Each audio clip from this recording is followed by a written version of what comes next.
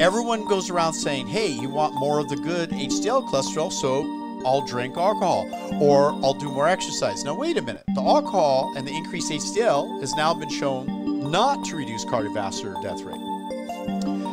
It's true that exercise may very well be a good thing. We know that to be the case. So let's delve a little deeper into this type of Mendelian randomization studies.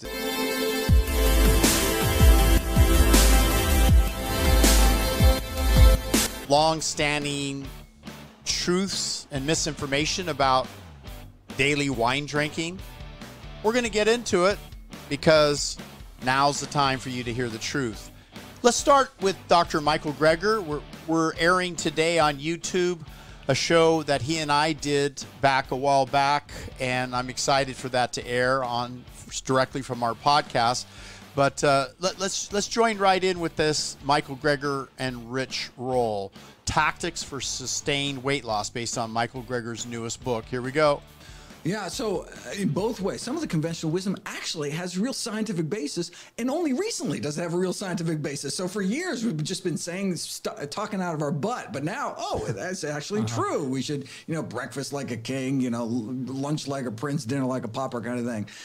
Some of this, or drink water before a meal, very common kind of thing. Oh, now we actually have science. It really does show beneficial effects. But I think the biggest challenge for me, just because this is not my field. I mean, I just know from what I learned in med school, and this concept that a calorie is a calorie, right? A calorie from one source is just as fattening as a calorie from any other source. I mean, this is kind of a trope broadcast by the food industry to kind of absolve itself of culpability, but it's just not true. Like, 100 calories of chickpeas has a different effect on body weight than 100 calories of chicken or chiclets, based on absorption, based on fiber content, based on all sorts. And even if you absorb the same amount, even a calorie may still not be a calorie. It depends when you eat it, in what context you eat it, how fast you eat it. That just kind of exploded, like my concepts of kind of what we had learned in med school. So like this chronobiology, I have a whole chapter on the whole circadian rhythm. Walk us through this, because I had never heard anything about this. Well,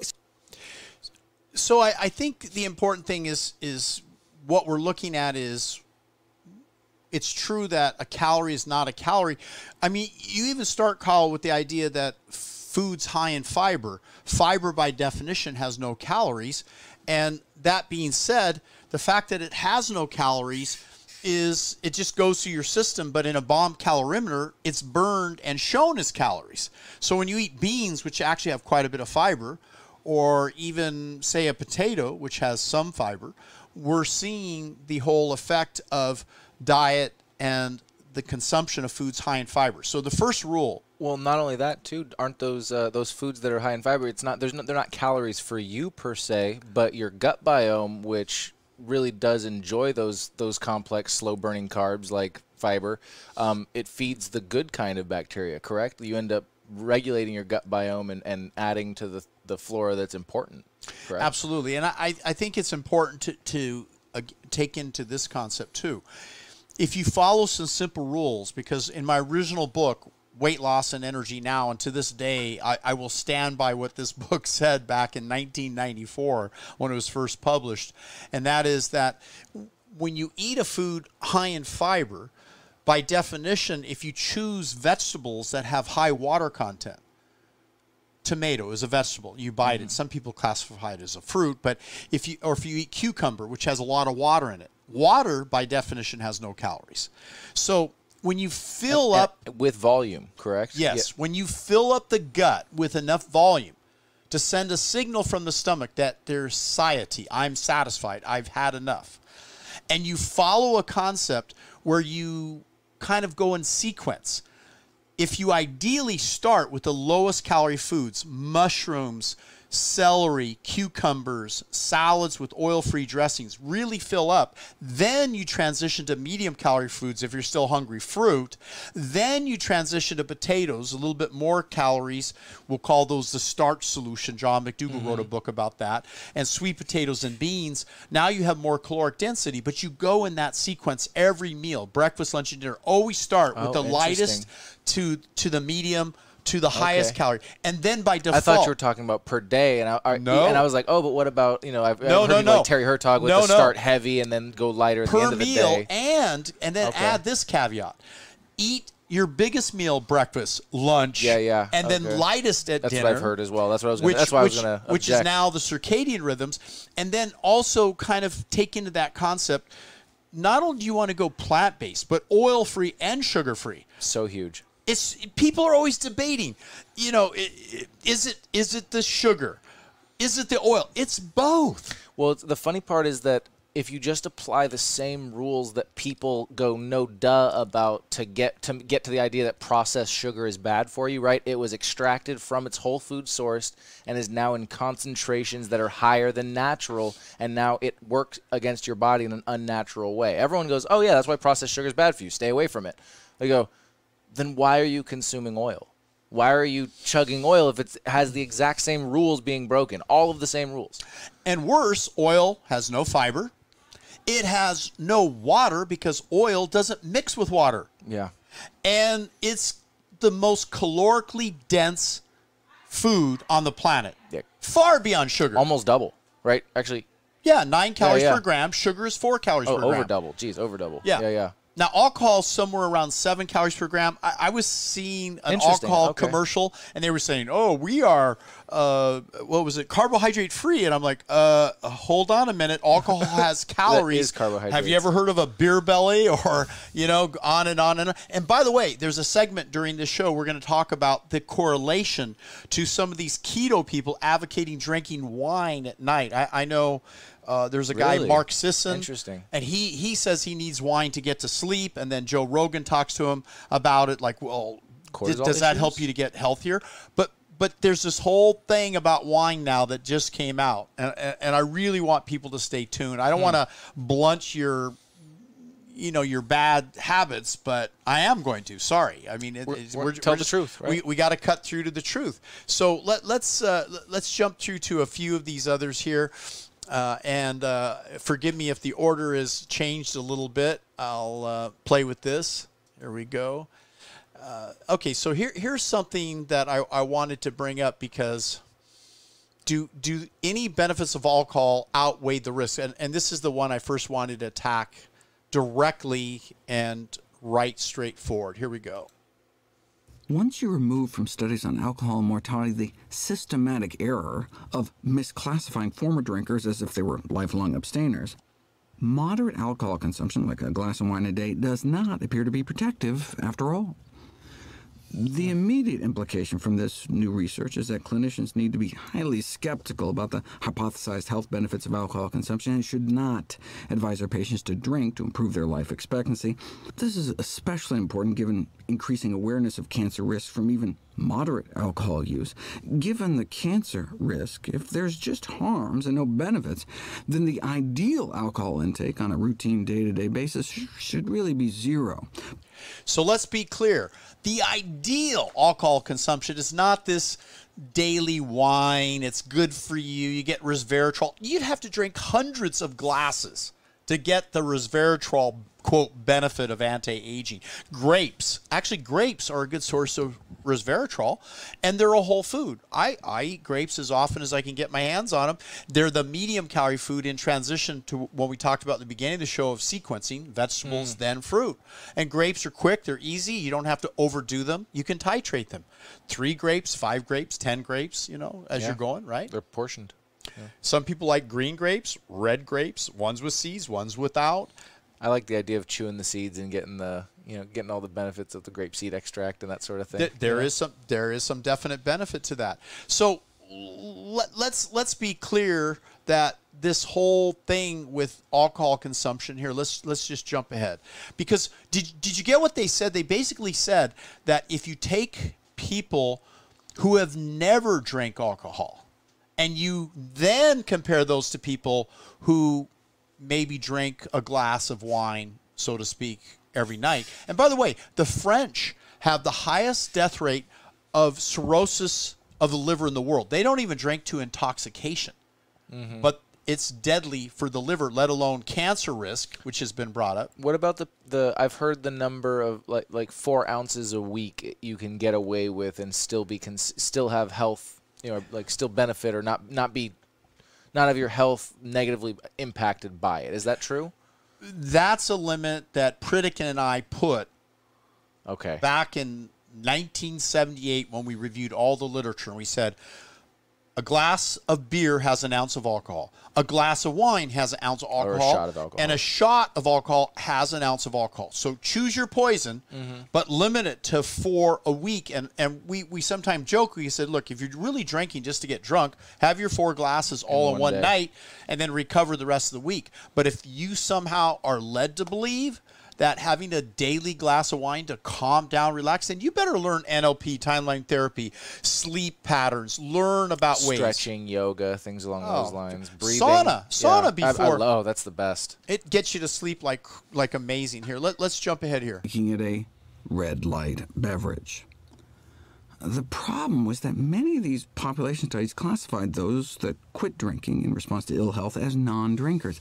This is the problem of reverse causation. Instead of Okay, so let's hear what he said. That's big. They were drinking. They got in trouble. They had liver health damage, problems to the point where they had to stop. Cancer, cardiovascular disease. Doctors said stop drinking, and they were included in the study as, oh, well, wait a minute. Some of the people who were drinking, it changes the bell curve. Yeah, not their own category of people who used to drink and were affected by it or something along those lines. They were actually included in the healthy, not drinking ever people, and that had to have skewed the numbers to make it look much more even. Right. Never drank. No, they did drink. They drank excessively. They were forced to stop drinking, and then they were included in the study. So the current studies came out and teased all that data out.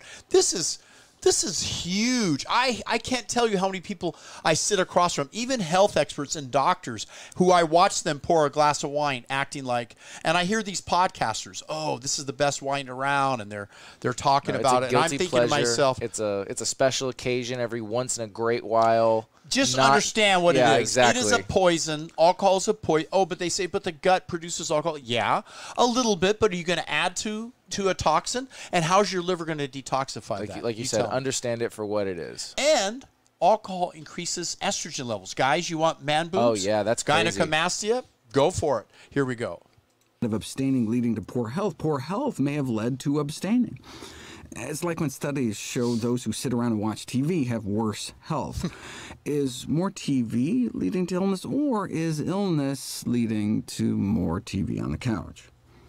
That's one of the reasons why, if you look at the hierarchy of evidence, where higher on the period means stronger evidence, interventional trials, like randomized control trials, tend to offer better evidence than observational studies of populations which can suffer from both reverse causation and confounding factors. For example, light drinkers as a group may be more likely to drink their glass of wine with a salad than a cheeseburger, and that's why the wine appeared protective. But sometimes it's hard to do randomized control trials. Like, you can't randomize people to smoke a pack a day for a few decades, and so sometimes you have to base your decisions on observational studies. But now we have a new tool, Mendelian randomization. In cases where randomized control trials are not feasible or practical, this new tool can provide reliable evidence on the cause and effect relationship between exposures and risks of disease. It's like the HDL story. Alcohol does raise your HDL good cholesterol levels, but unfortunately, it seems good cholesterol isn't any good at lowering heart disease risk after all, based in part on Mendelian randomization studies, where people... Okay, so let's pick up on that. Everyone goes around saying, hey, you want more of the good HDL cholesterol, so I'll drink alcohol, or I'll do more exercise. Now, wait a minute. The alcohol and the increased HDL has now been shown not to reduce cardiovascular death rate. It's true that exercise may very well be a good thing. We know that to be the case. So let's delve a little deeper into this type of Mendelian randomization studies. This is a critical new tool or breakthrough in the analysis of statistics. Here we go. People who are randomly assigned higher HDL levels genetically from birth don't appear to be protected. Is there any way to study people who are randomly assigned since conception to not drink as much? Remarkably, yes. Alcohol is detoxified in the liver to carbon dioxide and water by 2 enzymes. But in the process, a toxic intermediate metabolite is produced called acetaldehyde, which can cause unpleasant nausea and flushing sensations. So if people are born with a slow variant of this enzyme or a superfast variant of this enzyme, acetaldehyde can build up, making alcohol drinking in these people a relatively unpleasant experience throughout their lives.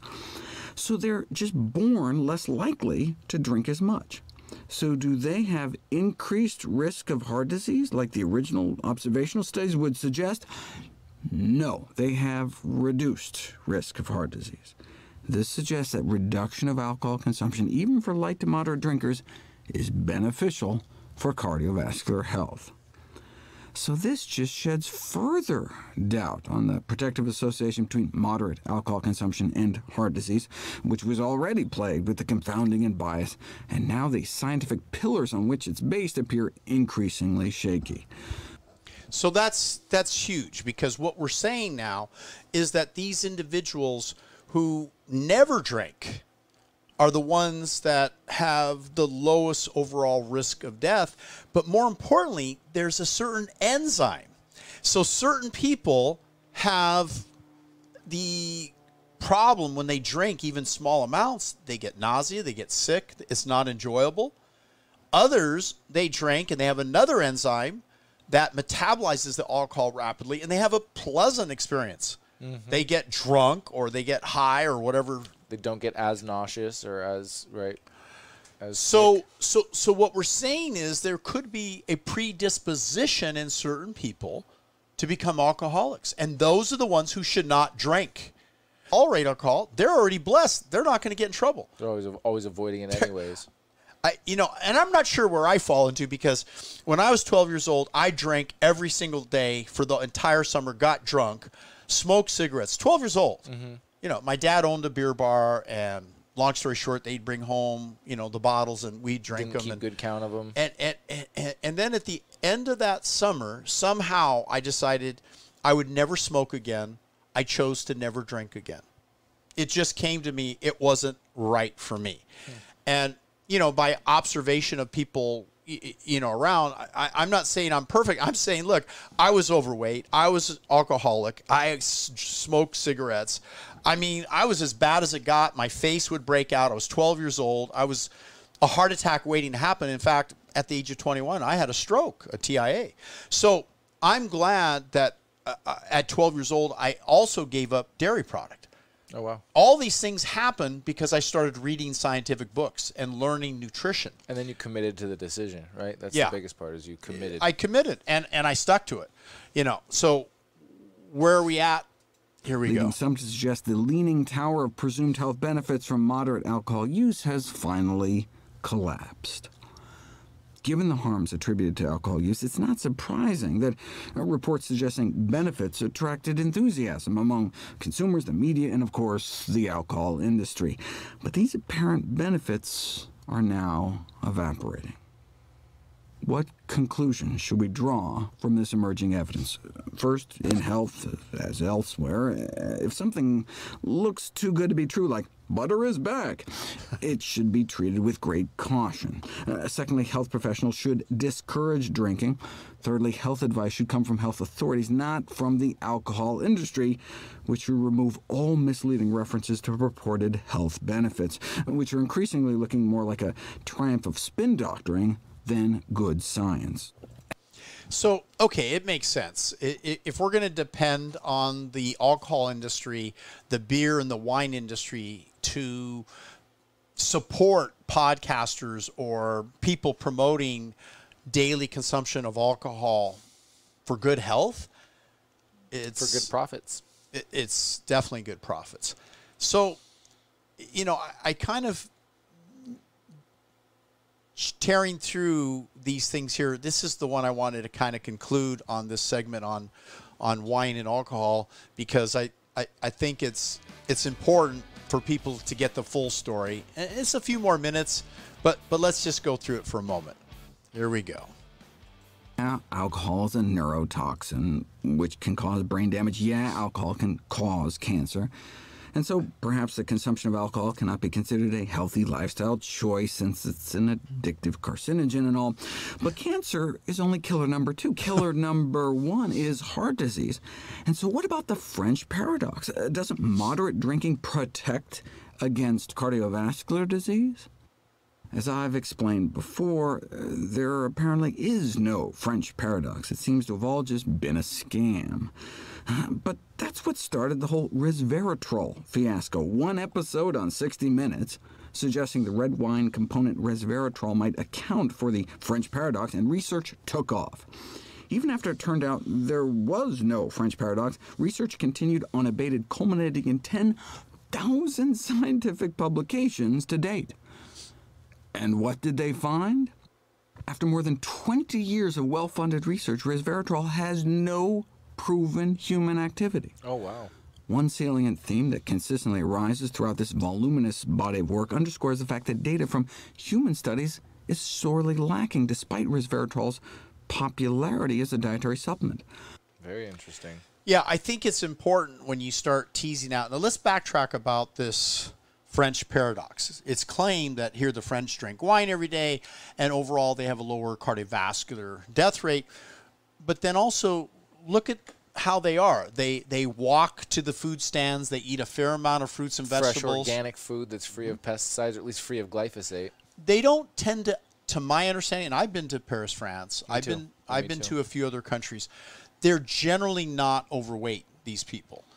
Well, they only buy what they need food-wise for the meal, right? It's usually the grandma buying. They know exactly what their family usually eats every day, and it's as fresh as can be, and it's mostly plants, even if they do eat meat, right? There's it's small portions of the meat. Yeah. Now, granted, they do have their amount of sauces and rich things, but let's go further. But they're not number one in the world in life expectancy either. The hype in the popular media regarding resveratrol may indeed turn out to be nothing more than a sleight-of-hand marketing device using non-human research as a cover.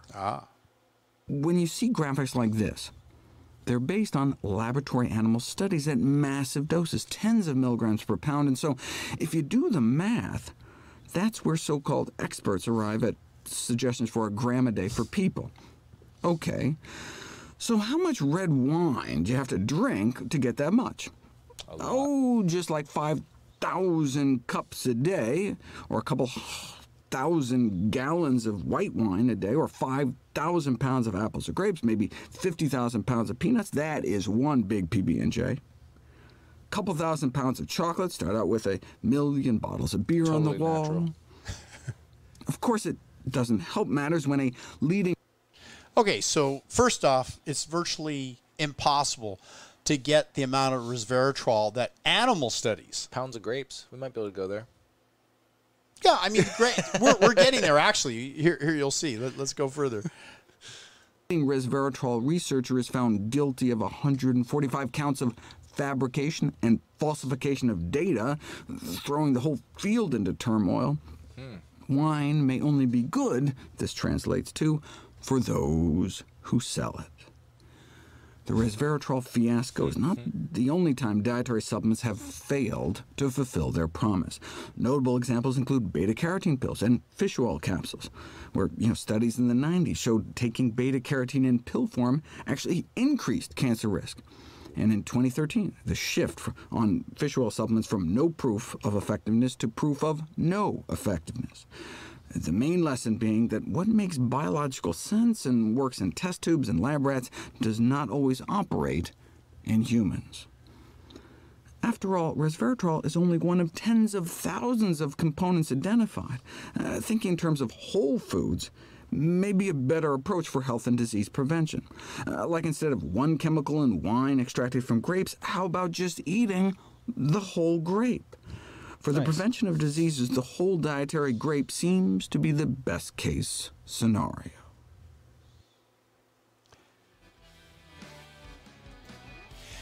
All right, guys. So for that segment, it honed right back into the whole grape offered the best benefit. So, folks, grapes, and if you want to use supplements that have resveratrol, I would not depend on them solely, but I would say this, that there are other factors that we're concerned about, and you got people out there promoting wine, and we mentioned some of these people. Here, let's just peek away here at Joe Rogan with Mark Sisson here. Here we go. I like to have a steak. I got this Wagyu short rib that I get. You like that stuff, huh? It is so good. But it's all fatty. Yeah, that's the point. You like that? That's the point. Man. Yeah, and because you like fat. Yeah, no, my diet is probably 55% of my calories come from fat. But Wagyu is a lot of corn-fed animal. All right, so I make a little bit of an exception there. I can get grass-fed when I look for it at PC Greens, where I shop in Malibu, but or at Whole Foods or whatever. But this Wagyu is just such delicious. It's so you delicious. Like that? You like a nice, tender, juicy, fatty steak. Yep. Is there any benefit? Like, what are the health benefits of eating grass-fed meat and using grass-fed cow's butter? Yeah, it's really interesting because one of the things I just kind of have to raise my eyebrows at is I hear about grass-fed whey protein isolate, right? Yes. So you have grass-fed whey protein. It's whatever they put in the drink. Well, the reason you eat grass-fed cows is because the fatty acid profile is more it's a more desirable fatty acid profile. The protein complement is the exact same in a corn-fed steak or a grass-fed steak. You just can't tell the difference in the protein. It's the fatty acid profile that's different. The other difference might be the residual hormones and antibiotics. So when they raise corn-fed beef and they start from an early age, that's not the cow's native diet. So the cow tends to get sick, get infected, and so they have to use antibiotics, and they have to use, and sometimes they use growth hormone just to get them off the lot quicker.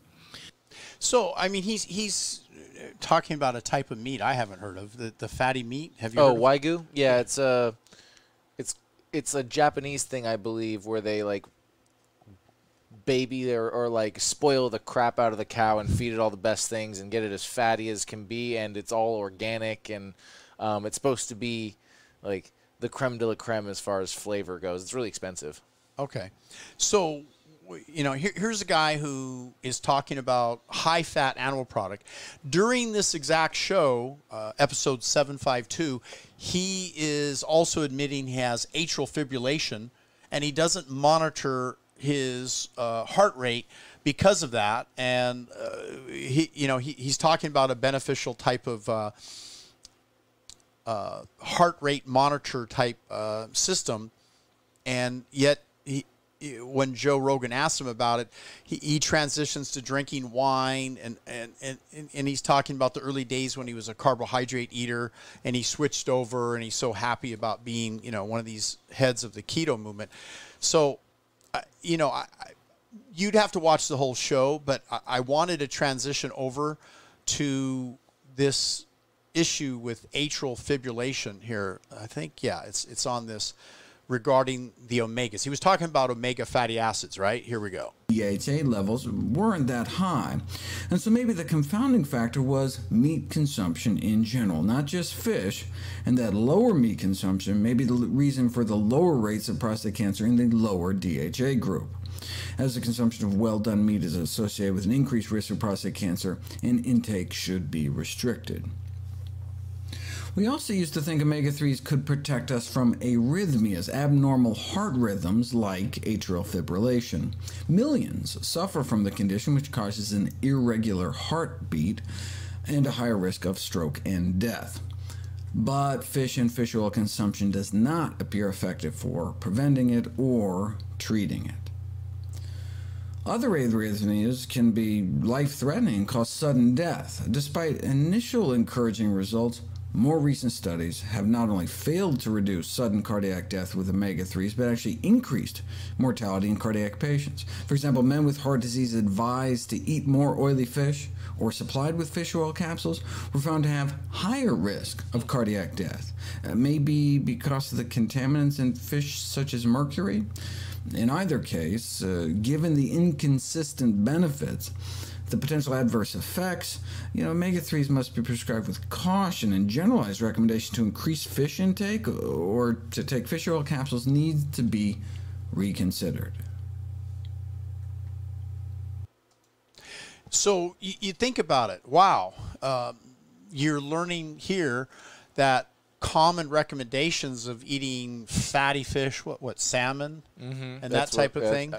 Everyone talks about wild-caught salmon, and every time I'm like, I don't want to break it to you, but you're not doing things that are good for you. Right. Get this: red fish, white fish, dark fish, atrial fibrillation. This is another YouTube reply, and sometimes in a reply I'm recommending and agreeing because it's hard to refute the science. Here we go. Atrial fibrillation is the most common clinical cardiac arrhythmia, an irregularity of our heartbeat rhythm, which can set you up for a stroke, increase our risk of dementia and heart failure, and significantly shorten our lifespan.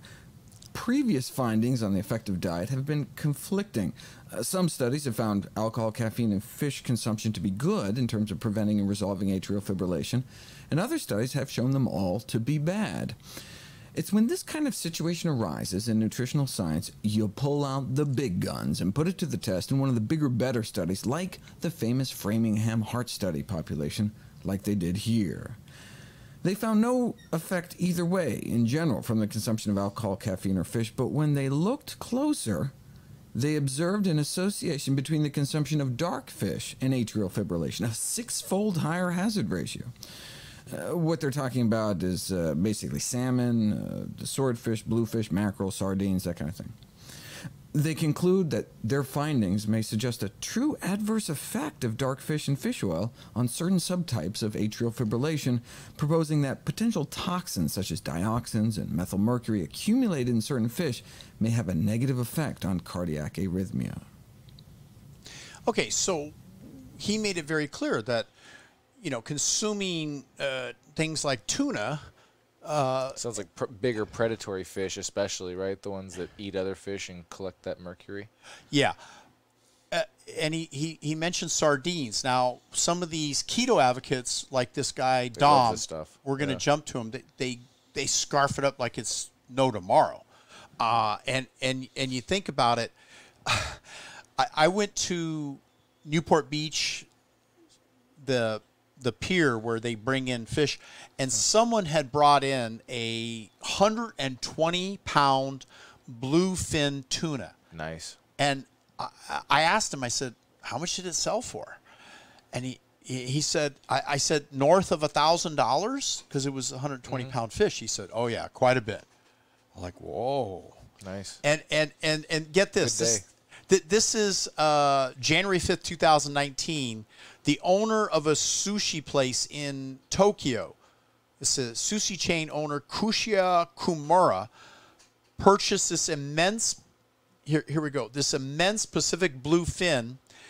He bought it for a record $3 million. And I was trying to figure out, he said, $5,000 a pound. $5,000 per pound. They could cut this giant tuna into 12,000 pieces of sushi.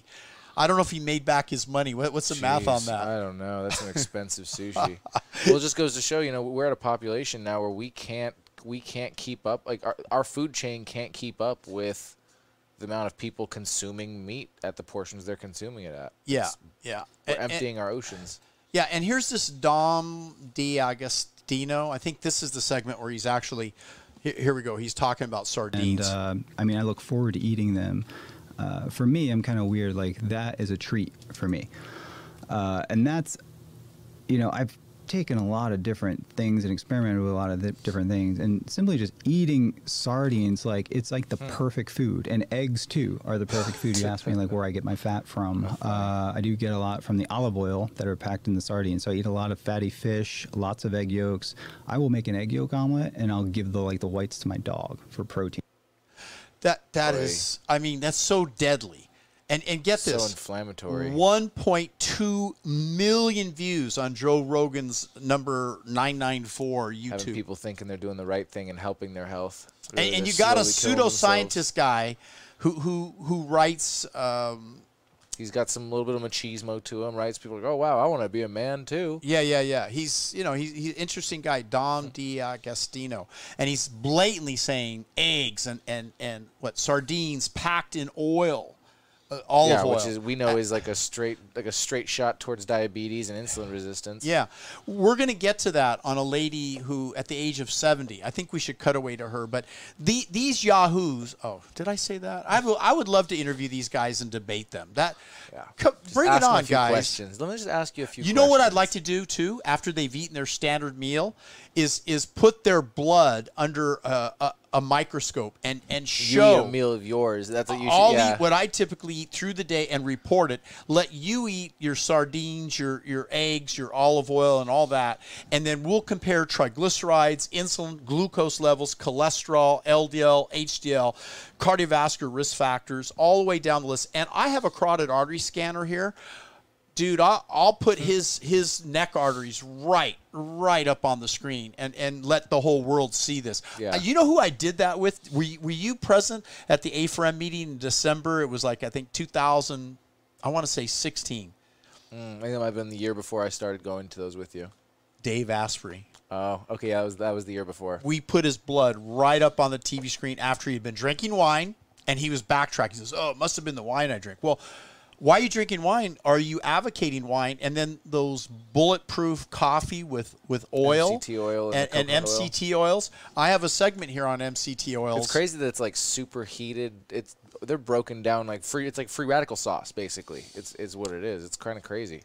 And he did have free radical damage. Yeah. It was not a pretty picture. His LDL cholesterol level, and by the way, he streamed it live on Facebook, so I'm not like disclosing, medical records that no one knows about. He was streaming and kind of bragging, and then we're all looking at his saw blood. How bad it actually was and started backtracking. It was like, what? How do you explain that, brother? Okay, so let's here we go. I don't want to trash on these guys all the time because they're doing their best. But to me, how shall I say this? They're leading people in that direction. That's the real problem. Yeah, they're fish oil salesmen or snake oil salesmen. We can say with what we just saw, we can call them fish oil salesmen.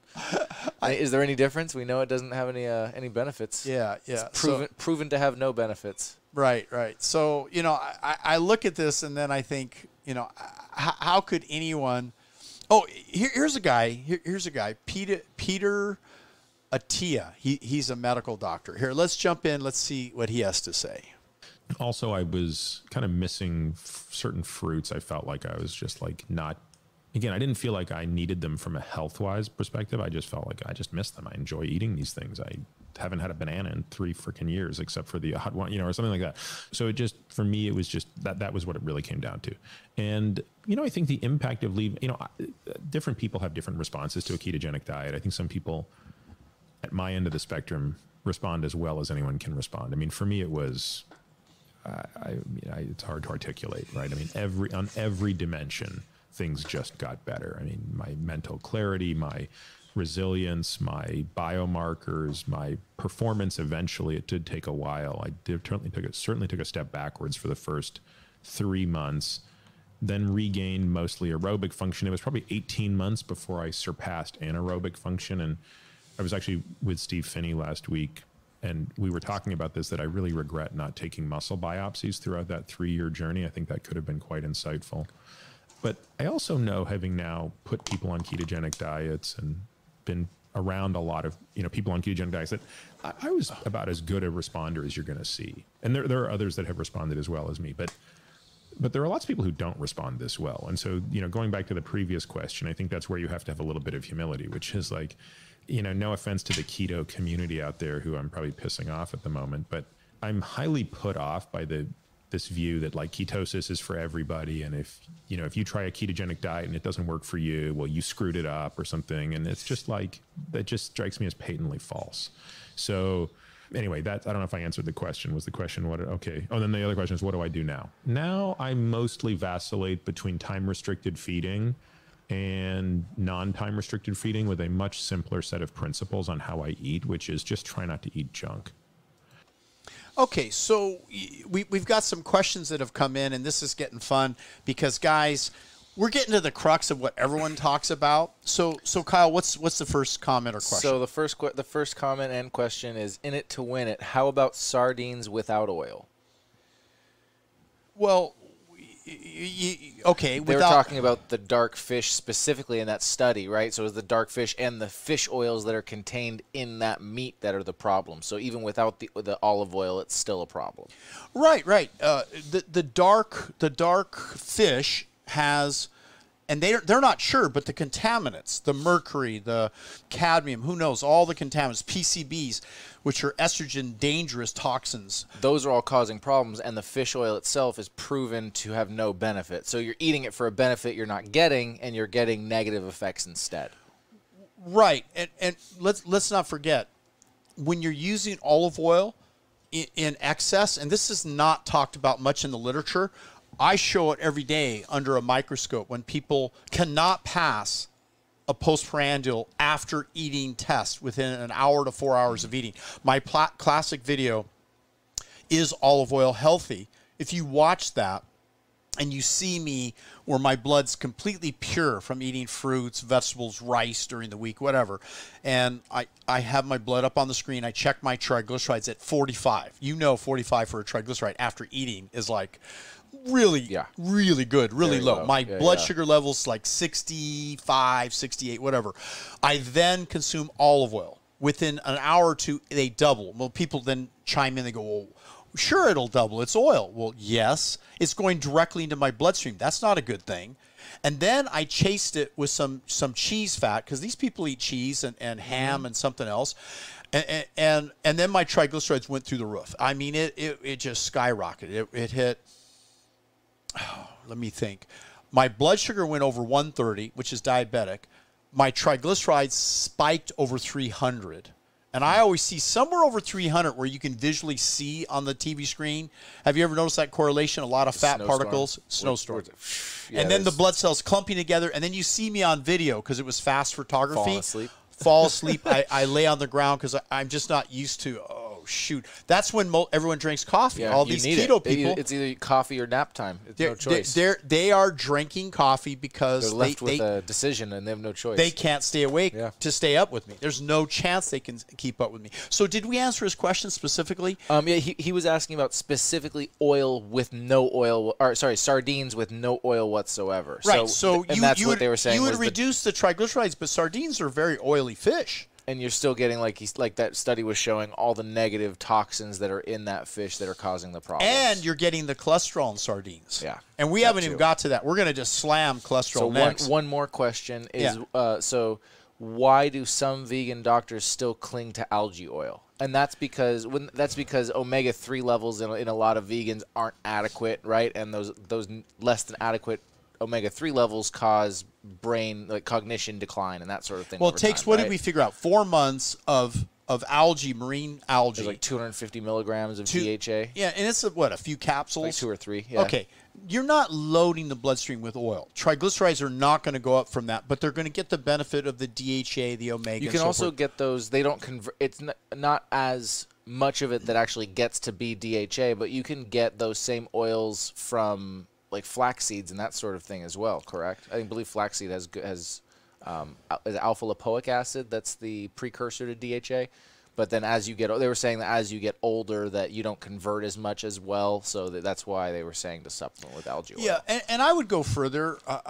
I would hedge your bet and lean towards, like, every night I take walnuts, almonds, cashews, Brazil nuts, and I soak them in water. And then by morning, I put them in the refrigerator. I pour off that water. It's kind of dirty water. It looks really brown and dirty.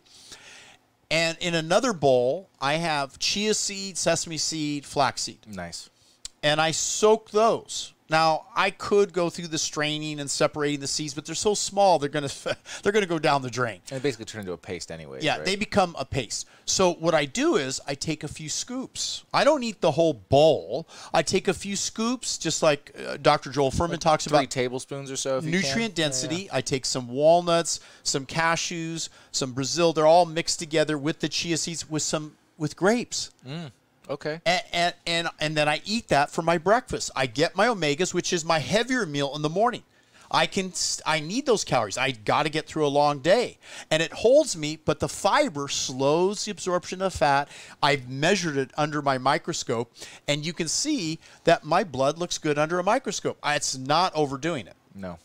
What they're doing... And you're getting all kinds of protective benefits from doing it that way compared to with oil, which is nutrientless, basically. Right. They're mainlining straight oil into the bloodstream. You know the term mainlining, a drug addict. Exactly. I was hearing It's the Peter truth, Attia, basically. I could mainline that MCT oil and the keto oil and all this. Yeah, you actually are, you idiot. I mean that's Without a mistake. fiber, pretty much. You yeah. you really are. And it's not only every bit as bad as sugar, it's worse. It magnifies and multiplies the problems of sugar as well. Right? Yes.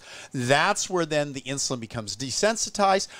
And the diabetes kicks in, not just from the sugar and the oil. Mm-hmm. That's a horrible combination.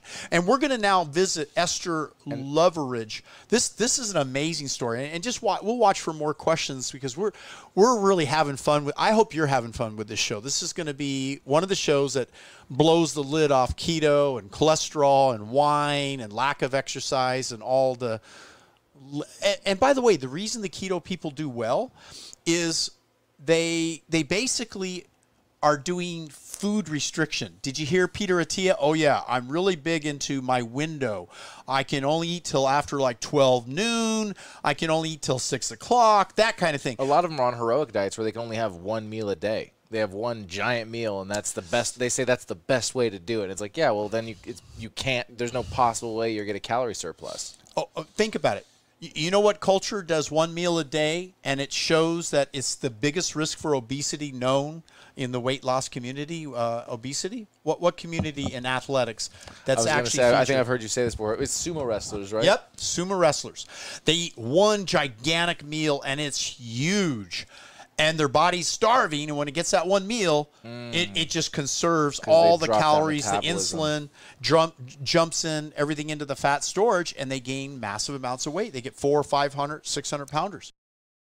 Hey guys, I got to tell you, the new coaching program is come out, and we're excited about the coaching program because the coaching program is at nickdelgado.com. We'd love to help to guide you, to coach you on your health journey. And now you can apply for the special coaching program. And you can also get our special book, Immune Rejuvenation. Just leave your name and email, and you're going to get one of the best books written on this whole subject. We are excited to no end. And I got to tell you that, the whole idea of immune rejuvenation has come.